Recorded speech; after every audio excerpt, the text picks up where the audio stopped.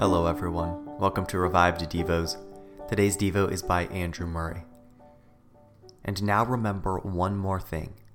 It is Jesus who said this, as we see heaven opened to us, and the Father on the throne offering to give whatever we ask in faith.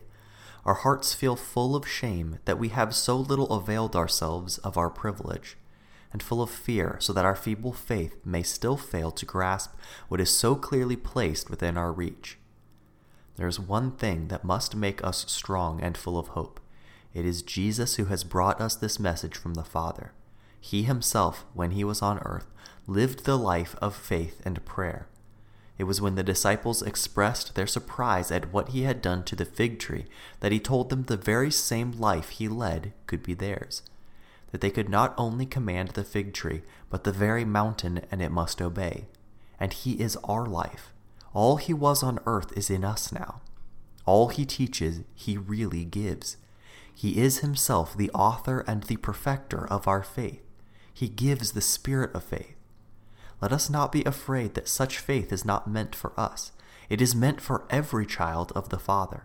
It is within reach of each one who will but be childlike, yielding himself to the Father's will and love, trusting the Father's word and power. Dear fellow Christian, let the thought that this word comes through Jesus, the Son, our brother, give us courage. And let our answer be, yes, blessed Lord, we do believe your word. We do believe that we receive. All things, whatever you ask, believe that you have received. Blessed Jesus, it is yourself in whom our faith must be rooted if it is to grow strong. Your work has freed us wholly from the power of sin and opened the way to the Father. Your love is ever longing to bring us into the full fellowship of your glory and power. Your Spirit is ever drawing us upward into a life of perfect faith and confidence. We are assured that in your teaching we will learn to pray the prayer of faith. You will train us to pray so that we believe that we receive, to believe that we really have what we ask. Lord, teach me so that I know and trust and love you, so to live and abide in you.